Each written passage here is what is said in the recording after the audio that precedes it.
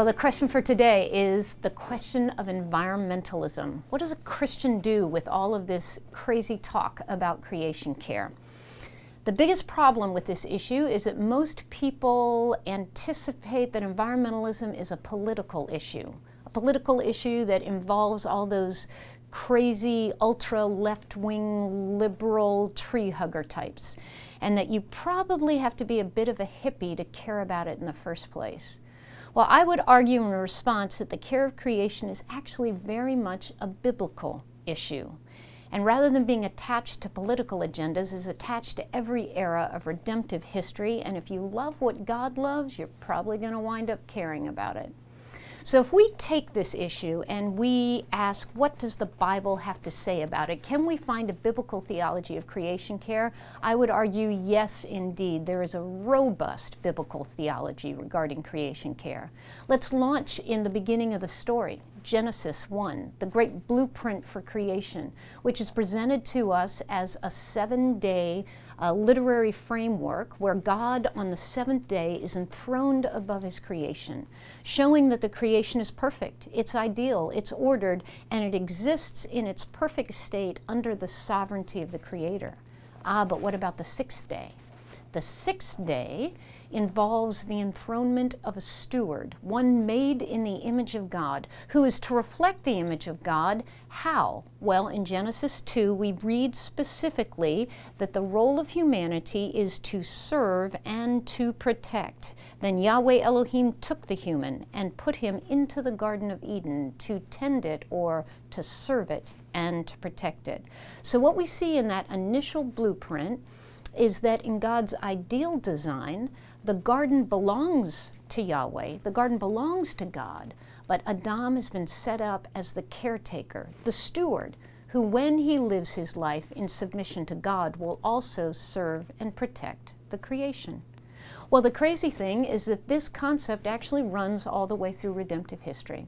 When we look into the law codes of Deuteronomy and Leviticus, we see that when the land is given to Israel, God's first redeemed people, that again this message is repeated. The land actually belongs to Yahweh, and Israel is being given the land to use and to provide for themselves, but in a limited fashion. They are not allowed to exploit the land. In fact, right there in your biblical text are laws regarding sustainable agriculture, the protection of the wild creature, the proper and humane care of the domestic creature, and even the fact that the widow and the orphan will ultimately be provided for if Israel, God's people, treats the land with respect.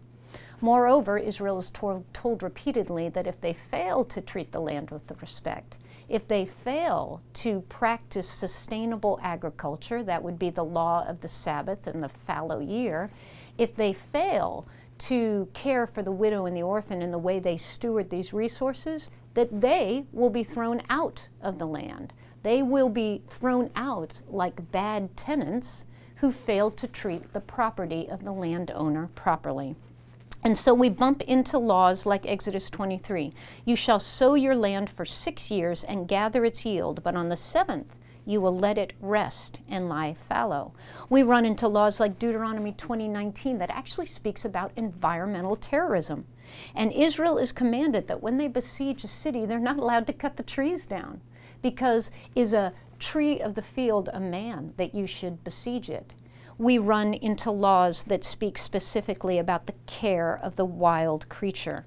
Deuteronomy, again, gives us this interesting little piece. If you happen upon a bird's nest in front of you or in the road, or in a tree, or upon the ground, with young ones or eggs in it, and the mother sitting upon the young, you will not take the mother and the eggs. Rather, you'll shoo the mother away, and you'll take the eggs for yourself, lest it be a negative thing for you in the land. The idea is that if we don't allow the native species the chance to reproduce themselves and protect their populations, that God is not pleased. Right here in Deuteronomic law. And then with the domestic creature, we see that Israel is commanded to allow the animal who serves them to enjoy their life and work, Do you realize that the Sabbath ordinance is actually proactive for not only sons and daughters and servants and slaves, but it actually goes on in Deuteronomy 5:14 to state that you allow your ox and your donkey and your domesticated beasts to rest. This provides a profound critique for issues that involve factory farming and humane treatment of livestock. And we, the redeemed community, need to respond to these descriptions of God's character and what he expects of his people. What about the New Testament? Well, we see that in the New Testament, although it's harder to find an echo theology, that Romans 8 in particular speaks strongly about issues of the resurrection of the current planet. We read in Romans 8:28 and 29, "For the creation waits eagerly the creation waits with eager longing for the revealing of the sons of God. For the creation itself was subjected to futility," and that can be translated as frustration. Creation was unable to complete the task for which it was created. Why? Not of its own will, but because of him who subjected it, in hope that the creation itself will be set free from its bondage to decay into the freedom of the glory of the children of God. In other words, Paul is associating the resurrection of the cosmos with the resurrection of the redeemed. And how does the resurrection of the redeemed work? This very body will be raised from the dead into a perfect state. This is my hope of the future, your hope as a Christian of the eschaton. And that message is applied to the creation as well. What does that tell us?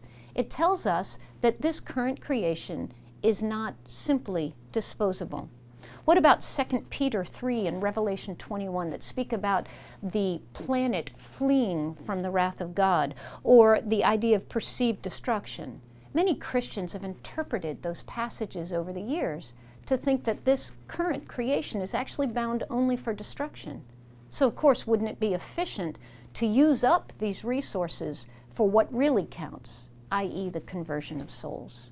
Well, many New Testament scholars would tell us, Doug Moo in particular, that when we read those passages, recognizing that they're using symbolic language from the Old Testament, this is not a message of destroying, annihilating this planet, but rather it's the message of judgment that is coming, and it's symbolic language. In reality, when these things are linked to Romans chapter 8, we see that God's goal for this planet is transformation with continuity. In other words, God's not done with this creation yet, and he does not perceive it as disposable. So how would I distill a message of environmentalism down for the Christian leader? I would speak of it in terms of a single proverb. The earth is the Lord's, and all it contains. You may make use of it in your need, but you shall not abuse it in your greed. There's a message of restrained consumption, restrained productivity, and charity that permeates the entire biblical witness. And those values of holiness, must translate into our care for creation, as well as the other aspects of our lives.